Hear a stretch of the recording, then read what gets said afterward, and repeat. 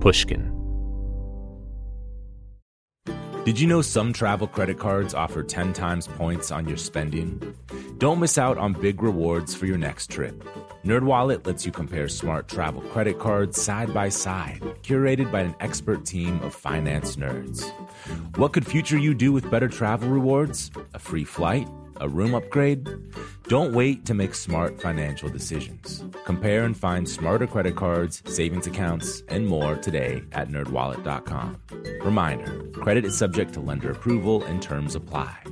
NerdWallet, finance smarter. The most innovative companies are going further with T-Mobile for Business. The PGA of America is helping lower scores and elevate fan experiences with AI coaching tools and 5G connected cameras. AAA is getting more drivers back on the road fast with location telematics. And the Las Vegas Grand Prix is powering race day operations with 5G connectivity, giving fans an experience at the speed they deserve. This is accelerating innovation with T-Mobile for Business. Take your business further at T-Mobile.com/now. Musora is your access to online music lessons for guitar, piano, drums, and singing. This is your chance to reignite some old musical passions or pick up an instrument for the first time. Connect with more than 100 of the world's best teachers and musicians. You'll get 7 days totally free to try it out. And then it's just $30 a month, less than a single private lesson. I mean, why do we do Broken Record?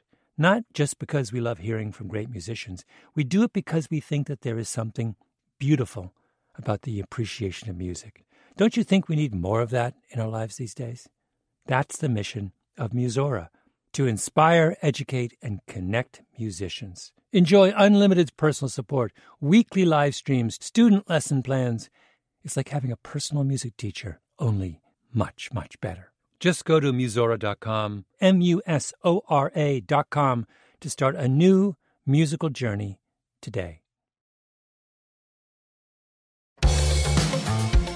Michelle Zauner is the lead singer and creative force behind the indie dream pop band Japanese Breakfast.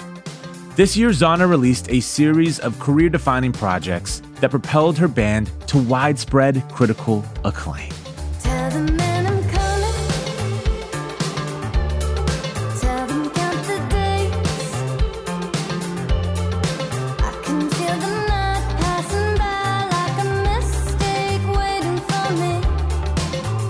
Earlier this year, Zauner released her New York Times best-selling memoir, the wildly popular Crying in H Mart. The book, which began as a New Yorker essay, has since been optioned by MGM Orion for a film adaptation. The book details Zauner's time caring for her cancer-stricken mother in the period after her mom's death, when Michelle recorded Japanese Breakfast's sublime debut, Psychopomp. Shortly after Michelle's book came out, Japanese Breakfast released their third and most ambitious album, Jubilee. It has been named one of the best albums of the year by the Wall Street Journal, NPR, and Billboard. On today's episode, Broken Record producer Leah Rose talks to Michelle Zauner about her triumphant year and exactly how big she wants her band to become. Zauner also talks about casting the Sopranos star Michael Imperioli in her video for Savage Good Boy, and why she ended up going a little too far in the video's neck-biting scene. This is Broken Record, liner notes for the digital age. I'm Justin Richmond.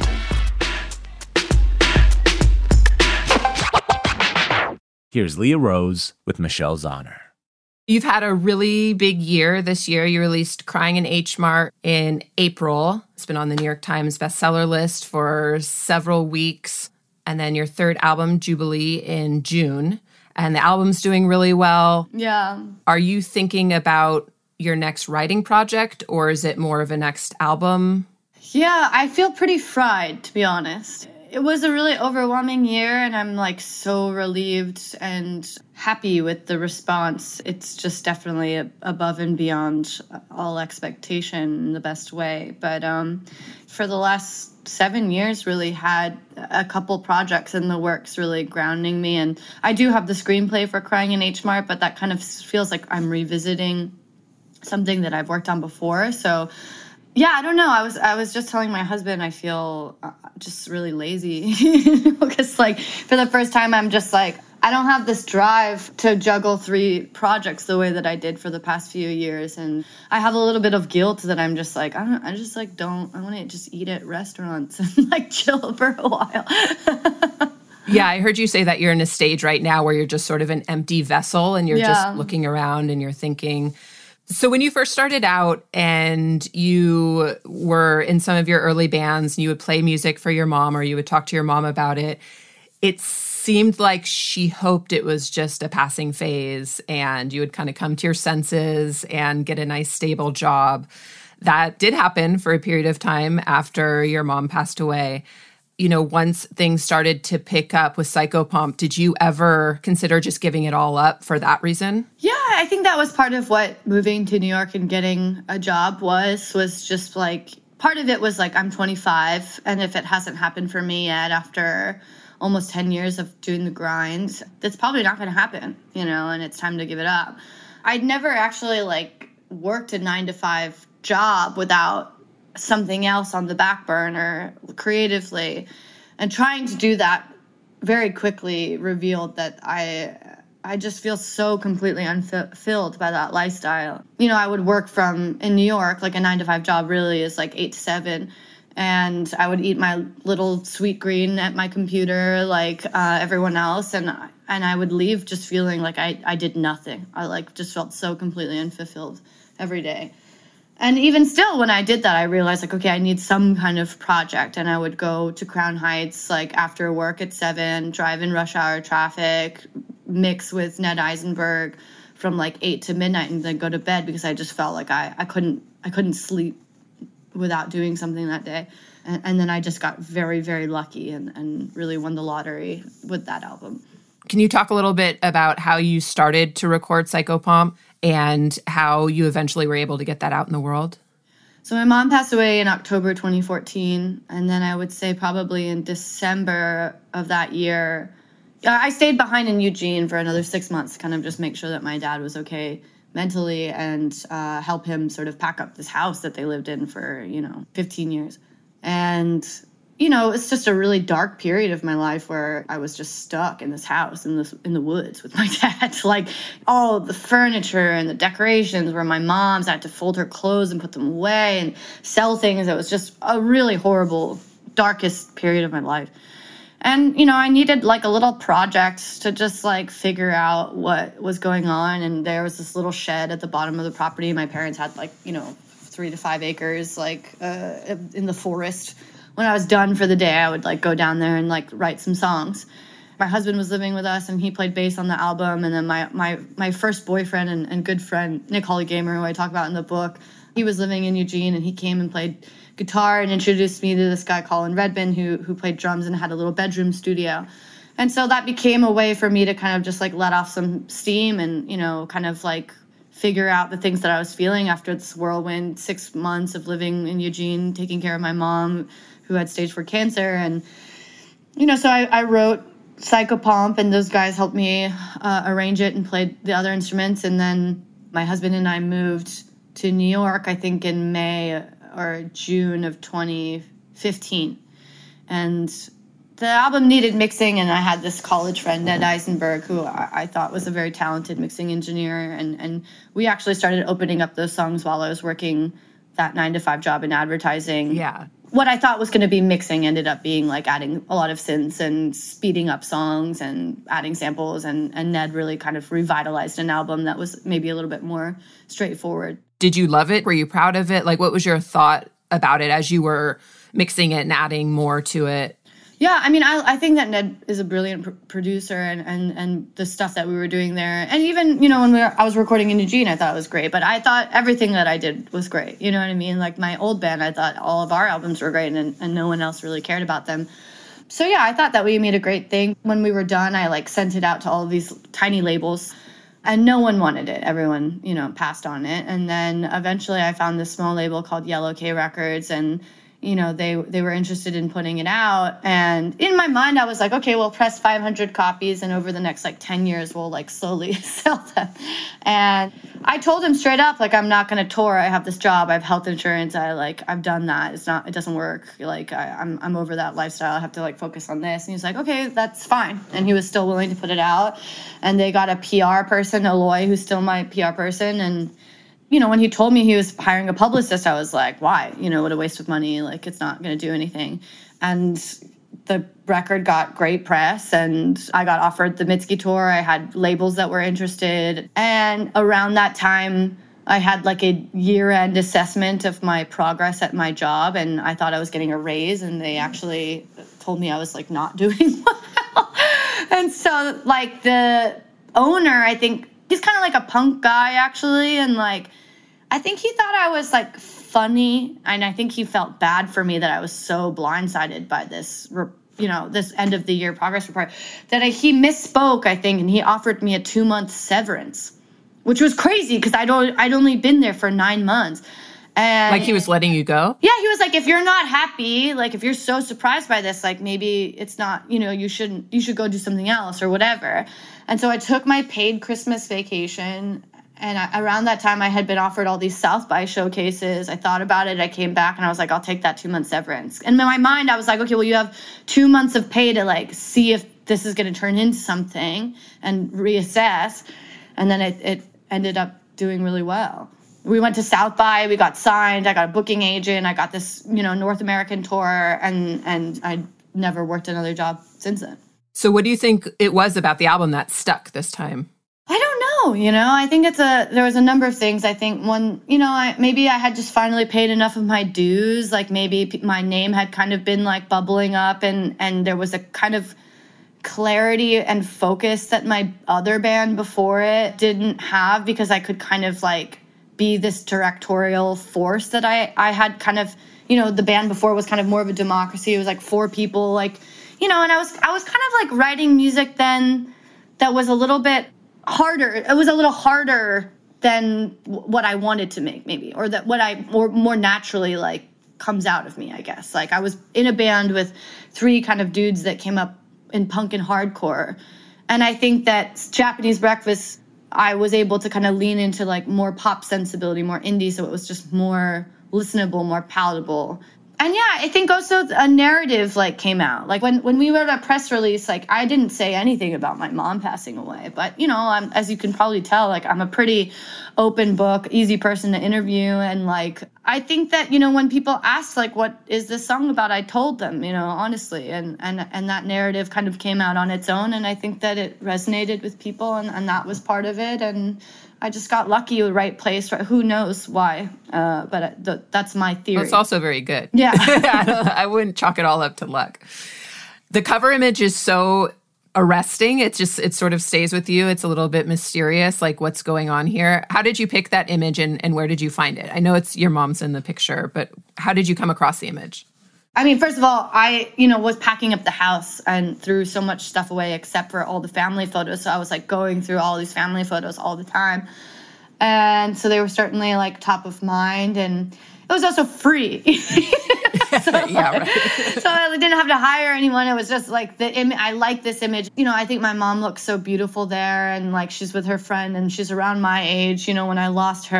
And it really just looks like she is in the sky. It looks like they're on a cloud and she's reaching for me. Yeah. Well, I mean, I've done so many interviews and I haven't really talked about this, but when I think about that album cover, it does look kind of like it's a woman reaching down below from a cloud or something.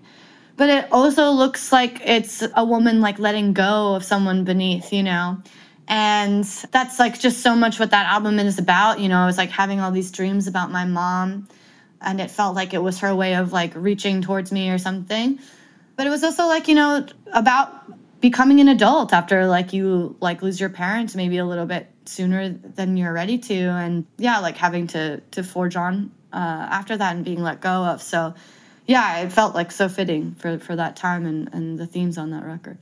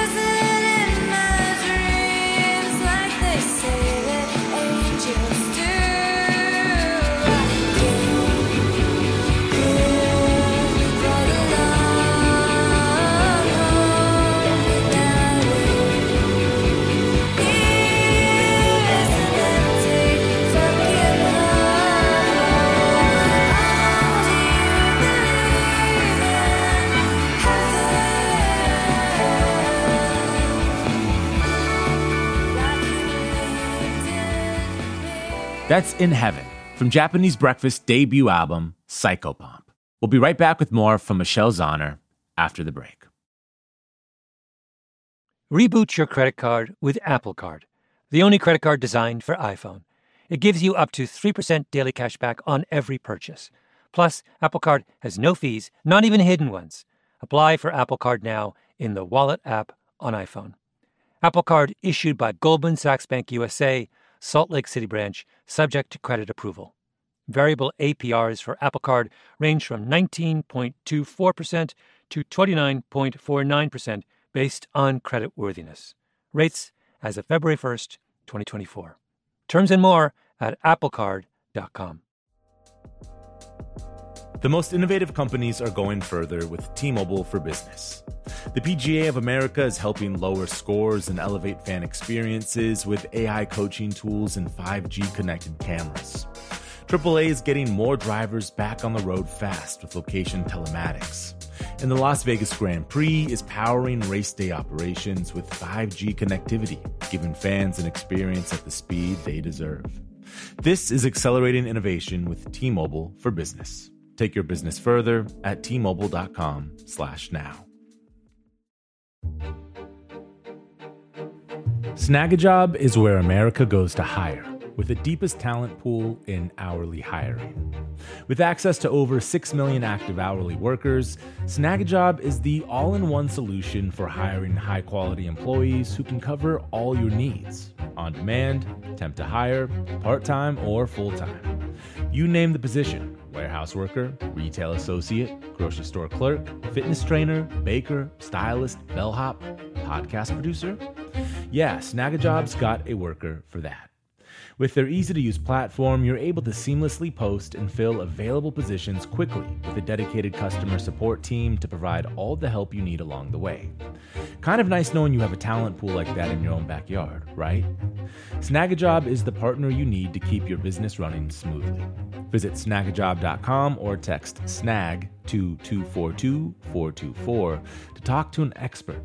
Snagajob.com, where America goes to hire.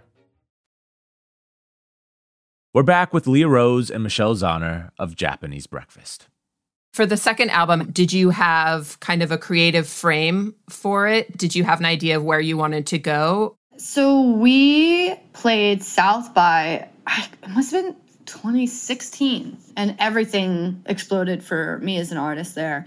And I had this song, Machinist, that was that song about falling in love with a robot. And in my mind, you know, after like doing all this press around Psychopomp, I was like, I don't want to talk about this ever again. I don't want to write an album about grief. I need to like write an album about like a sci-fi concept album that has nothing to do with my personal life and everything to do with like fiction. And I had kind of promised Dead Oceans, like, I told them, you know, they're like, oh, you must have another album ready to go or something. And I had kind of lied and been like, oh, yeah, like, it's ready to go, sign me. You know, but it was kind of a good way to go about it because I had all of the pressure of, like, a successful kind of debut that I was like, okay, like, I need to avoid the sophomore slump. Maybe the best way to do that is just do it fast. Like, just write, you know, what feels good to you immediately.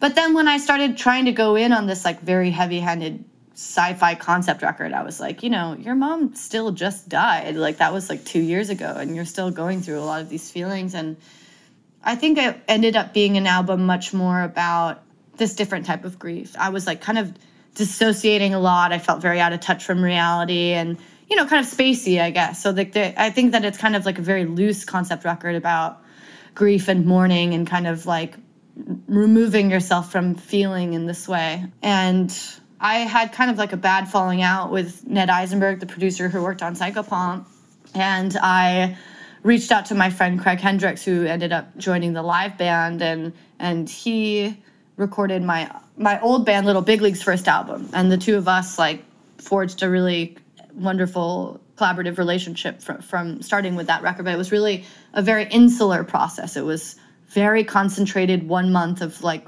largely just writing, arranging, recording in his little warehouse studio, like just me and him playing all the instruments and putting it together. And I felt like that's what I needed to kind of avoid the kind of pressures of the sophomore slump taking its toll on me. Yeah. I feel like your fashion really exploded between album 2 and 3. And is that just because of like, now you have access to more resources? Is it knowing more designers? How did that happen? It's been so incredible to see. Thank you. Yeah, I mean, it started with just like needing something to wear. And a big change was I started hanging out with Cece Liu, who's my stylist, and she's, become a really good friend of mine. And the two of us like went from, begging small designers to loan to us, buying and returning a lot of stuff. And she just, I think she just really introduced me to fashion in general as an art form. And I started actually really enjoying it and feeling really good wearing different things and it becoming a part of the show and having different themes for different eras. And, when I think about musicians like Bjork or David Bowie or, Elton John or whatever, like, it's nice for me that you can think of their album cycles, like what sort of era they're in. Getting to be a bigger artist, you just start to tear apart all of the details of like, what can you add to make it better? All these little things. It's not just like adding more musicians. It's not just like adding more instruments and like more like detailed analog sound. It's also like, what does the backdrop look like? What does the production look like? What does the lighting look like? People are looking at what we're wearing. What does that look like? Or like the drum head or, the microphone decoration, whatever, like any detail, like it just is this level of this heightened level of thoughtfulness. I like the idea of like integrating that in every single thing that we do. And so the wardrobe started to kind of take on that sort of meaning for me too. And the more that I learned about different designers and the more that Cece kind of integrated me into that world, the more exciting and fun it was to kind of come up with more ideas and make that a part of the show. Yeah, it's so cool. Oh, thank you. So I just wanted to ask you specifically about a couple of the songs on Jubilee. Oh, great. Okay, so Tactics. Yeah. This seems to be new on Jubilee. There's string sections, and you talked about, as your evolution as an artist went on, you started adding different elements into the scores. And this just seems like a huge jump from Psychopomp. So where did the idea come from?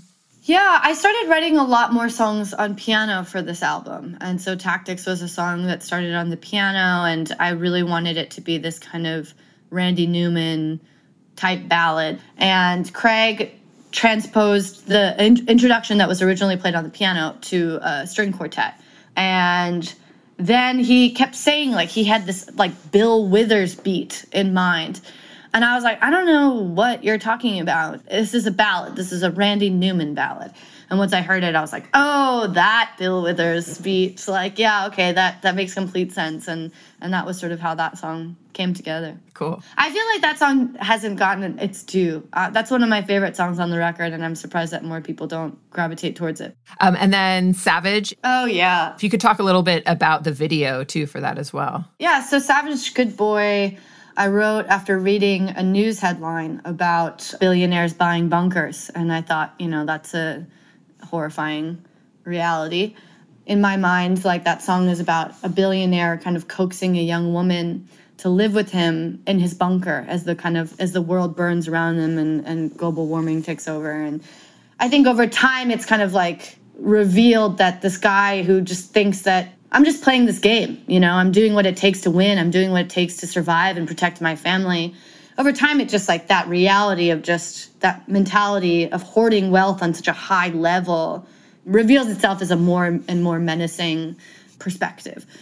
And so I wanted a very literal translation of that video. And I thought, my dream Savage Good Boy was Michael Imperioli because we thought that, my cinematographer and I love the Sopranos, and we followed him on Instagram and just saw that, he was kind of in the scene. Like, he's a big shoegaze fan, and he's really into Moses Sumney and My Bloody Valentine. And I just thought that he might be down for a kind of, for him, probably very low budget music video appearance.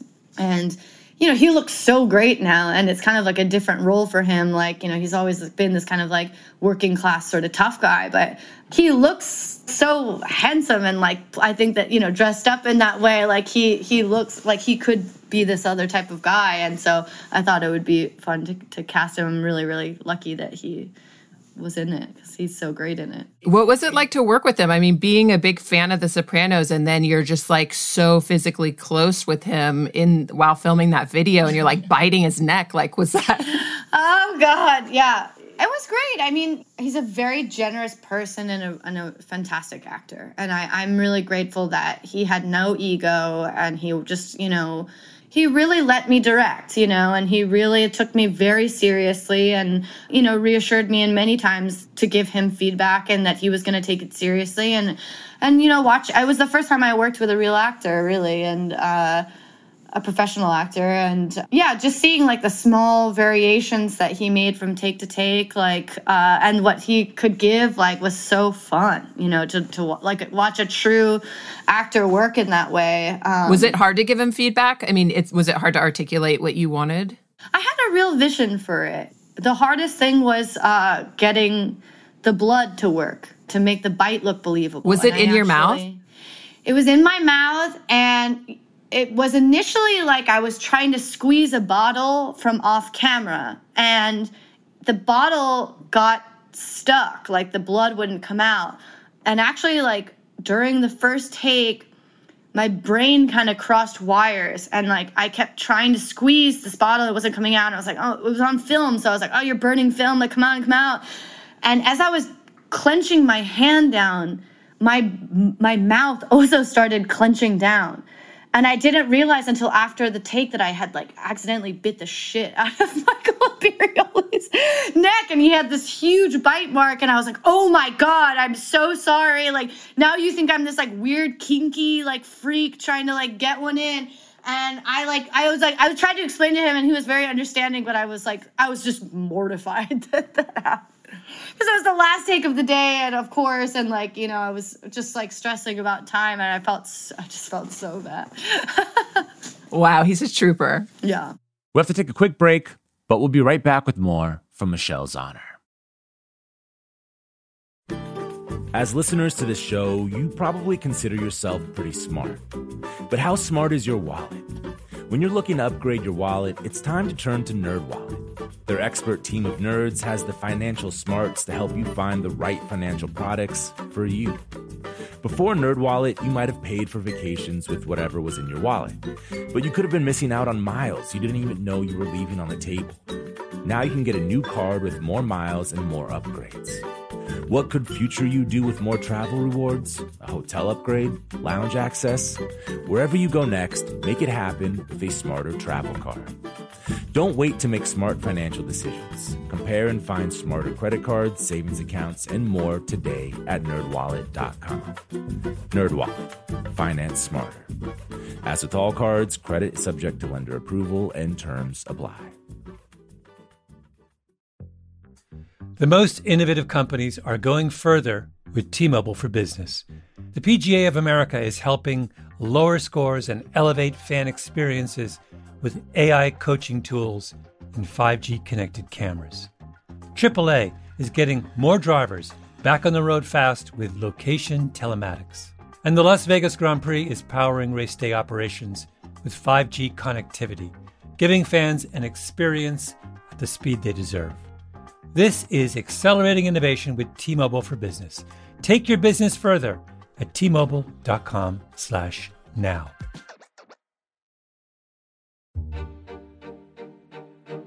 Snagajob is where America goes to hire, with the deepest talent pool in hourly hiring.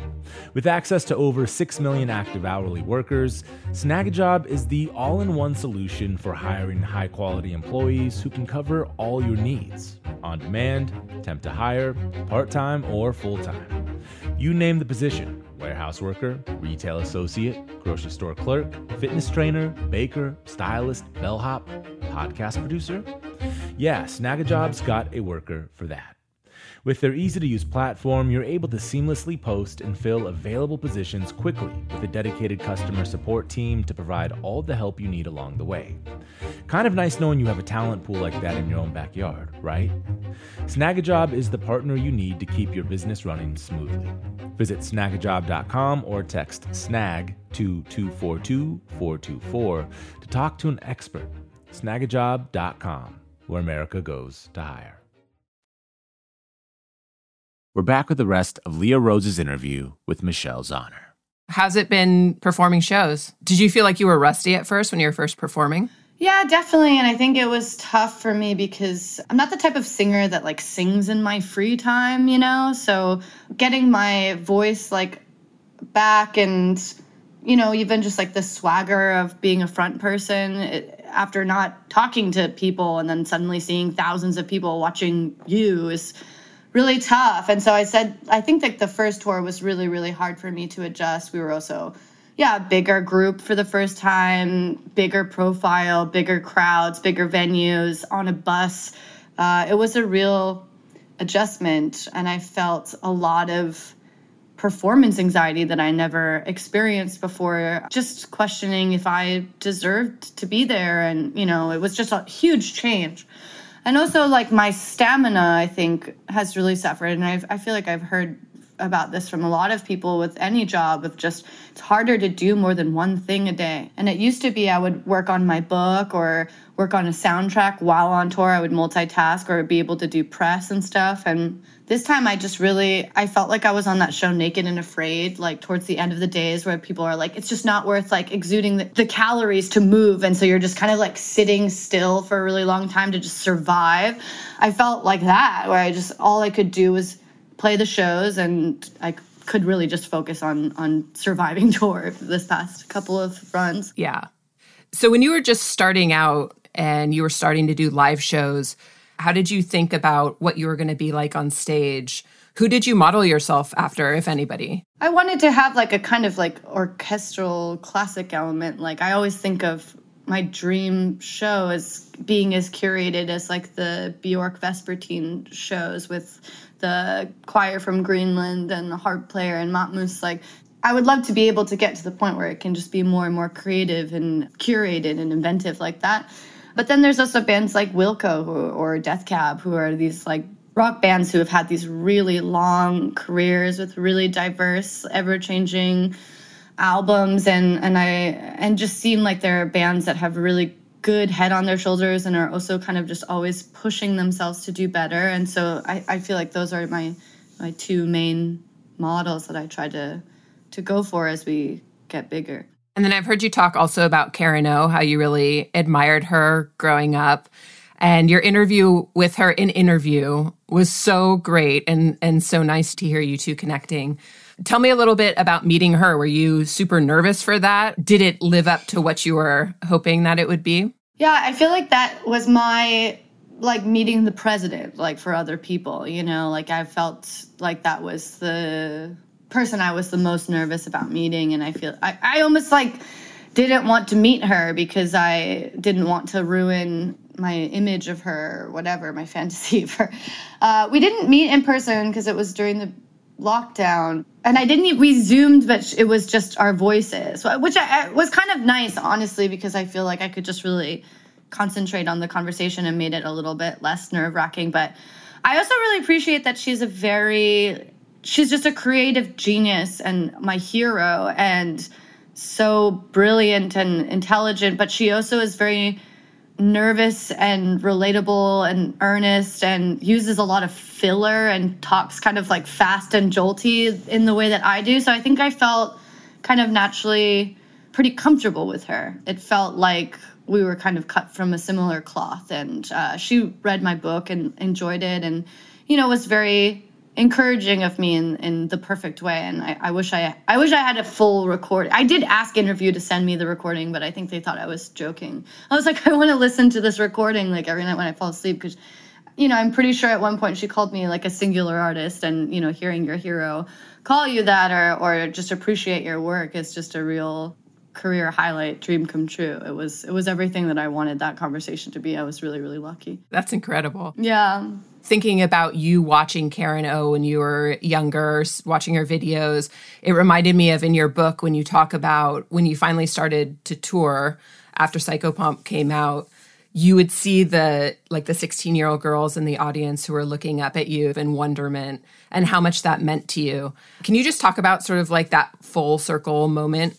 Yeah, I mean, I would say that our demographic, more than other indie bands, has a lot more young Asian people, particularly young Asian girls. And Yeah, I mean, I think that people enjoy like seeing themselves, and it's kind of like a rare thing when you're a minority in America. And yeah, I mean, it's just a real honor. I've had a few young girls come up to me and say, you're my Cara No, and I can feel what you feel. And yeah, that's really strange coming from a place where, I talk about this in the book, but there was still this real scarcity mentality that I had to kind of tackle, of just seeing this woman who inspired me to see myself represented in this very white male-dominated industry. And then also this feeling of insecurity that, there's already one Asian American woman doing this. There's not really going to be room for another. It's exciting to see that change, and the younger generation have a lot more role models to look up to that look different. In your interview with Mark Ronson, you were talking about how you've never recorded in an actual big recording studio and worked with an outside producer.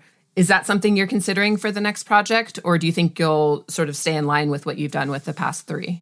Yeah, I think that's actually a really exciting new terrain for me. We did do our Spotify sessions at Electric Lady, and which is a very legit studio, and I did record some strings and piano at this very nice studio called Spice House Sound in Philly.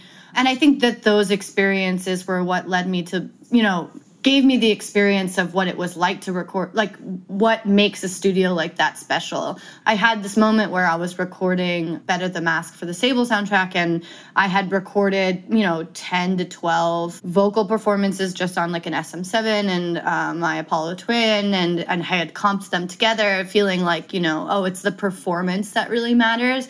And then I recorded a scratch vocal at Spice House Sound on like their very nice vintage Neumann and all these preamps. And, that scratch vocal sounded way better than anything that I had comped together. And I think that was kind of a really eye-opening experience, or like hearing what an acoustic guitar can sound like when it's engineered properly in Electric Lady. And it's kind of like always like the simplest stuff like that really... you can hear the difference now. And I think that's what's really exciting. I'm really glad that I did the records that I did this way, because I learned so much. And I think maybe it just like, I have more reverence for studios now that I can afford to go in and record and bring this sort of elevated version of a new record too.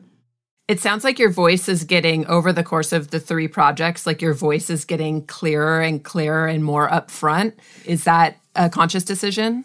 Sort of, I mean, it's nice to hear you say that. I think that there were a couple of things, like I think certainly the fidelity of our recordings improved over time. The budget certainly improved over time. My knowledge and ears, I think, have improved over time. But I also think I've always been really shy about my voice. And I think touring for the last 5 years has made me a much more confident singer and performer, and I've become a much stronger vocalist. I feel like that's something I can personally really hear from album to album, is just becoming, I think I've challenged myself more in just those songs that I write. Yeah, I think I've just become a much better singer just because I do it every day, and when I was younger, I wasn't touring regularly, and I had a lot less confidence in my voice.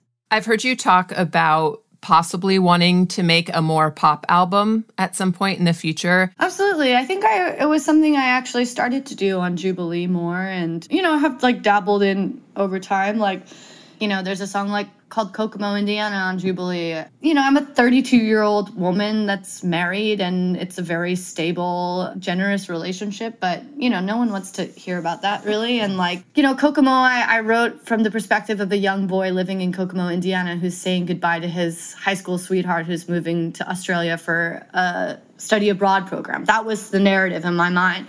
And I've certainly never been a young boy in Kokomo, Indiana, but I know what it's like to feel stuck in a small town. And I remember what it was like in high school when a relationship ended before you were ready. And so I wanted to write a sweet love song about just a boy that was like, I know this isn't forever, and you're about to go impress the whole world with the person that I fell in love with. And what if he could just be okay with that? What if you had the maturity at that age to just like have it and then let it go?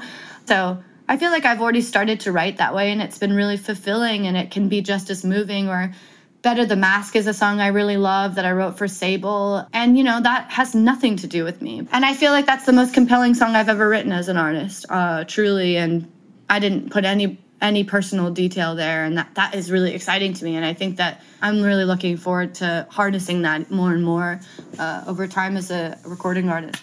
What has been your biggest pinch me moment up until this point? There's so many things that happened this year that are totally unreal. I mean, the first one was the New York Times bestseller list. That's something that, like, I'll always be that now. You know, I get buried with that, which is incredible. That was the first huge thing of the year. Yeah. Playing 5 nights at Union Transfer in Philadelphia. We sold out 5 nights at the venue where I used to work, the Coat Check.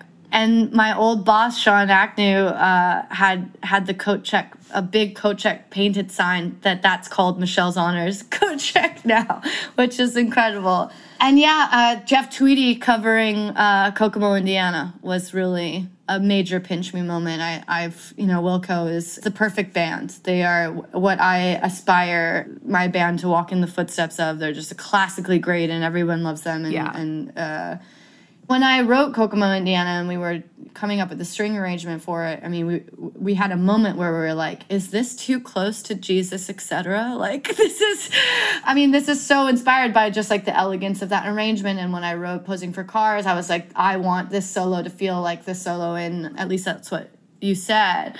And so to see, like, one of my songwriting heroes, like, cover my song was really wild. And really, really pinched me special. Yeah, that's incredible. Yeah, 3 days from now, I'm going to be covering Jesus, etc. with him at ACL. So that's like my big pinch. That's why I'm in Austin early. So I'm really excited. Wow. But yeah, I've been practicing. I know Jesus, etc. I've like listened to that song since I was a teenager, and like I actually walked down the aisle at my wedding to She's a Jar, like to a Wilco song. But I've known, I mean, Jesus, etc. is like the biggest Wilco song, and like I love that song. But even still, I'm like so nervous to like what if I forget? I thought you don't get nervous before gigs. I weirdly do now. And I get really nervous about doing anything on other people's stuff. Because if it's my own thing, like I don't really care about messing it up because that's like just me. But if I'm doing something like for someone else's band, I get really nervous about it. Or even just like, I was thinking like I get really nervous about even just like sustaining a syllable for the right amount of time. Like, I don't want to, like, change the melody at all, you know? Yeah. Or I don't want to say, like, so instead of this, or, you know what I mean? Like, even, like, small changes that are so, like, negligible. Like, I get, like, really anxious about, like, tampering with someone else's work in this way that I don't care if I, like, fumble. But isn't that part of it? Like, isn't that okay to sort of slightly change it, internalize it, and... I'm sure it is. I mean, like, when he covered Kokomo, like, he definitely, like, changed the melody, and I thought it was, like, you know, it's, like, endearing because it's him, you know, and it's fun. But, like, as a young one being invited to do this huge thing, like, I want to do it perfectly, and sometimes, like, that'll, like, really psych me out in this way that I don't get as nervous about for my own shows. So are you guys going to be singing it together? Are you, like, trading off verses, or how's it going to... I actually don't know. I have rehearsal in 2 days on Wednesday, and I guess we'll figure it out there. I was, like, texting Jeff Tweedy, and I was like, I'll, like, sing the chorus with you, or, like, I'll sing, you know, maybe we trade verses. And he seemed to, like, really want me to, like, kind of take it over. He's like, oh, people are tired of hearing me sing my songs. And I was like, no, they're not, okay? Wow. But, yeah, we'll see what happens. I don't know. That's I'm very cool. excited. Yeah.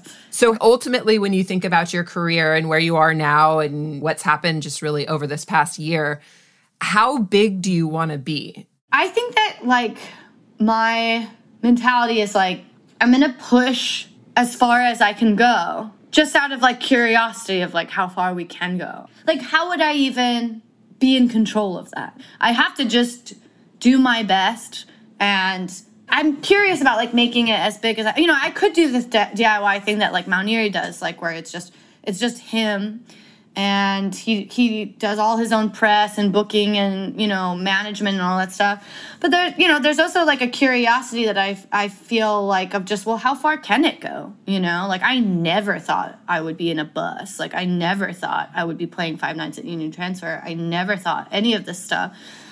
And we're far beyond my wildest ambitions. Even as like a 16-year-old girl that knew nothing about the music industry, I never, ever thought that I would make it this far. So I kind of just, I'm always going to write music that's interesting to me. I'm always going to like follow like principles that are meaningful to me. But I also am very curious of just like, well, I'm not going to like shy away from it getting bigger.